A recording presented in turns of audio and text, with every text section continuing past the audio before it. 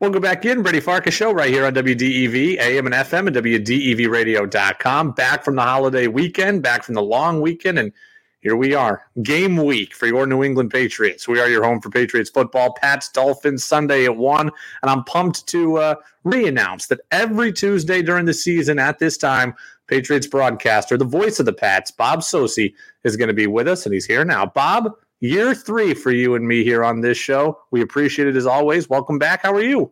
Hey, Brady, I'm great. It's good to be with you, and it's exciting. It's opening week of the NFL, of course, a couple of days away from the first game, LA versus Buffalo, and less than a week away before the Pats play their first, obviously, in Miami. But always great to catch up, and always reassuring to see you still true to your teams, wearing your Seattle Mariners ball cap as we speak. It's been it's been a good season, better season for the M's than the Red Sox. Although go figure, the one Red Sox game I went to this year was the Franchi Cordero walk-off grand slam against the Mariners. The one Red Sox game that I went to and stayed for start to finish was the game in which I think they gave up 27 runs to the Toronto Blue Jays. So, but my beloved Mets, albeit coming off a series loss to Washington, nonetheless, like your Mariners, have been a source of excitement and optimism as we head toward the fall. Well, let's talk about the Patriots because there hasn't been a whole lot of optimism right now about them heading into week 1. And it's very interesting because I think the opinions of what this season should be are all over the map. I saw Tom Curran last week, suggest that he thought this was a bridge year till 2023. I don't agree with that. I think you should be trying to, build on last year, which was a pretty darn good season. What do you think are fair goals, expectations for this team as we head towards the end of the season? Well, I kind of go back to the spring and draw from the owner, Robert Kraft, and his comments during the owners' meetings regarding the inability, his disappointment in not winning a playoff game the last few years, the amount of money that was spent in free agency prior to the 2021 season. And now the fact that you're in year 2 of that 4-year window, when you have a rookie quarterback, your franchise quarterback, at least you'd like to think so, who's on that rookie deal. And to me, in the Patriots' position, considering the history of the franchise under the current ownership with the current head coach, I think the term bridge year, and I see where Tom is going with it, and the Patriots are going to have a lot more cap space next year, for example.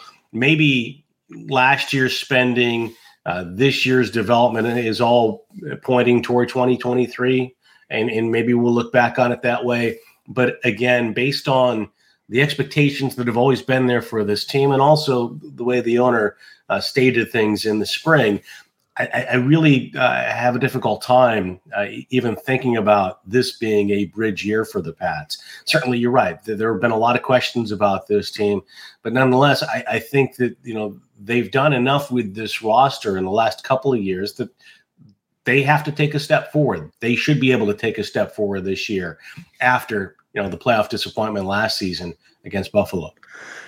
All the talk this offseason has been about the offense and the problems with the offense and who's calling the plays and the install, et cetera. I want to take it in a slightly different direction. My biggest question right now for you is about the defense, because the defense is so new, right? You lose J.C. Jackson. You've got some nice pieces in the secondary, but some of them are unproven. Whole new linebacker crew, and it's still a team that didn't get after the quarterback exceptionally well last year. My biggest fear is that the offense struggles and the defense isn't capable of picking them up until the offense gets going. Are my defensive concerns justified, or you being in the room every day, have you seen something different? Well, I think it's hard to say that, those concerns aren't valid at this point, considering the way last year ended. And granted, they have overhauled the defense in a lot of respects. I mean, there are still the safeties who form the strength of this defense and in the nucleus when you're talking about leadership, Devin McCourty, Adrian Phillips. I mean, Kyle Duggar emerging now as a player who's really a leader off the field as well as a presence on it. And up front, they committed to Devon Godchaw, restructuring his deal, giving him an extension. Christian Barmore coming off a promising year.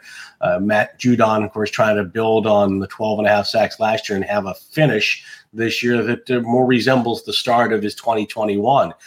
So those are known pieces on that defense. but they've overhauled the linebacking core. They've looked to get faster. Certainly, as you've mentioned, the secondary not only is missing J.C. Jackson, but this time last year, although he was injured, there was still Stephon Gilmore, who was part of the organization. But they have drafted 2 cornerbacks, both of whom, during the preseason, I think showed improvement and showed the capability of at least being out there at some point this year. And it's all to combat, I think, what we've seen offensively from teams that have given them problems the last several seasons, the need for athleticism and speed to cover in space, to tackle in space. And all that's going to be tested this weekend against the Miami Dolphins with what they've done offensively and really with the concepts of their head coach, Mike McDaniel, based on what he did with Kyle Shanahan most recently in San Francisco. So I think the concerns that you have are certainly valid. The defense has a lot of questions to answer. I mean, the Patriots, didn't spend a lot in free agency this year. They added some pieces on that side of the ball, like Terrence Mitchell, who didn't make the initial 53-man roster as a cornerback. They re-signed Malcolm Butler out of retirement, and of course, he's gone for the season. So they're going to be counting on Jalen Mills to be the leader of that secondary from the cornerback position, and John Jones as well. But I think there are a lot of unknowns. I decided that I like the wide receiver room better than most, right? Initially, I was upset they didn't draft a wideout in the first round. They go get Tyquan Thornton in the second. I like the depth of the wide receiver room more than I thought I was. But what's going on with Kendrick Bourne? This was a guy who was arguably their most productive receiver last year, a guy who can catch the ball in the middle of the field, has some breakaway speed, can do some gadget plays, and by all accounts appears to be a great teammate who brings a lot of energy. So why does it appear he's fallen out of favor here over the last couple of weeks of training camp? Well, Brady, I think it goes back even to the beginning of training camp. I don't think he had the start to training camp that they were looking for coming off of last season. And, it's been really a case where Troy Brown yesterday, when asked about Kendrick Bourne, essentially said that he didn't have the type of offseason this year that he had last year. He is working hard, but in Brown's words, they're going to go with the guys who've earned it this week against the Miami Dolphins. And so, he did couch things in the middle of his statement about Kendrick yesterday, as we speak. It wasn't necessarily a ringing vote of confidence, and it kind of reflects, I think, conventional thought regarding Bourne. Now, there's been a lot of discussion this year, and you alluded to it, regarding the changes the Patriots have made with their offense, streamlining things, consolidating the playbook, changing terminology. And Jacoby Myers, who has been Mr. Steady in the words of Troy Brown, and has looked very comfortable through the preseason and training camp practices that we've seen him out there with Mac Jones. He's looked like Jacoby of 2021, if not better. He, however, talked early in training camp about this new offense and how it was difficult still to make the adjustment. So perhaps that's a big factor for Kendrick Bourne. I can't say, but it certainly was alarming for him not to dress in the second preseason game versus Carolina. He did appear to bounce back the week of joint practices from where I saw it against Las Vegas and show some of the energy. We didn't get a great look at those practices because of our point of view at the complex there. But nonetheless, I think one thing that stood out on a positive note for the Patriots was that Bourne looked a little more energetic. It looked like he had rebounded from, whatever it was that kept him out of the lineup, kept him out of uniform for that second preseason game. But you're absolutely right. I agree with you. I think the receiver room as a whole, particularly if Thornton can come back and contribute around the midpoint of the season, because I thought he showed that he was making a lot of strides as a rookie, then I think it is a deep room that can be a productive room. But Bourne is the enigma at this point. Offensively, I think, we always ask, what's a team's identity? And I guess for the Patriots, the identity is that they have no consistent identity and they just change it up always. What do you think we'll see on Sunday as far as an offensive game plan? Last year, I would have told you, they're just going to play bully ball and try to run teams over. That with this offensive line right now, it doesn't appear that that's really necessarily the strength as we sit here today. But I also don't think they're going to throw it 55 times on Sunday. What do you think we're going to see from a game plan perspective?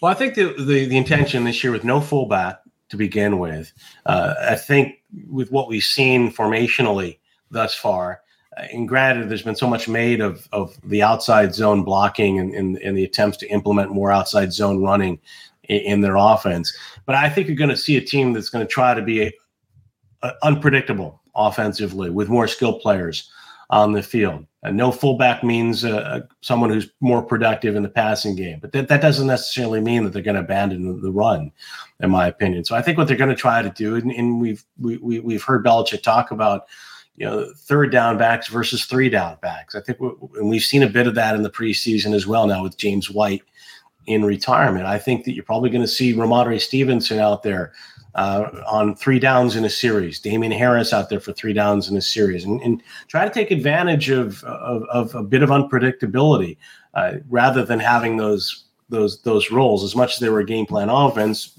when James White was in there, it was either going to be a pass to the back or maybe a change to a gun run out of the shotgun formation.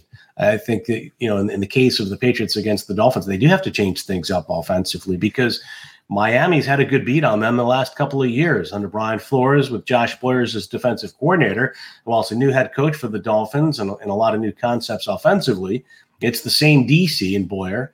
And, I think that Dolphins defense became a strength overall last year, but it's been especially difficult to solve for the Patriots.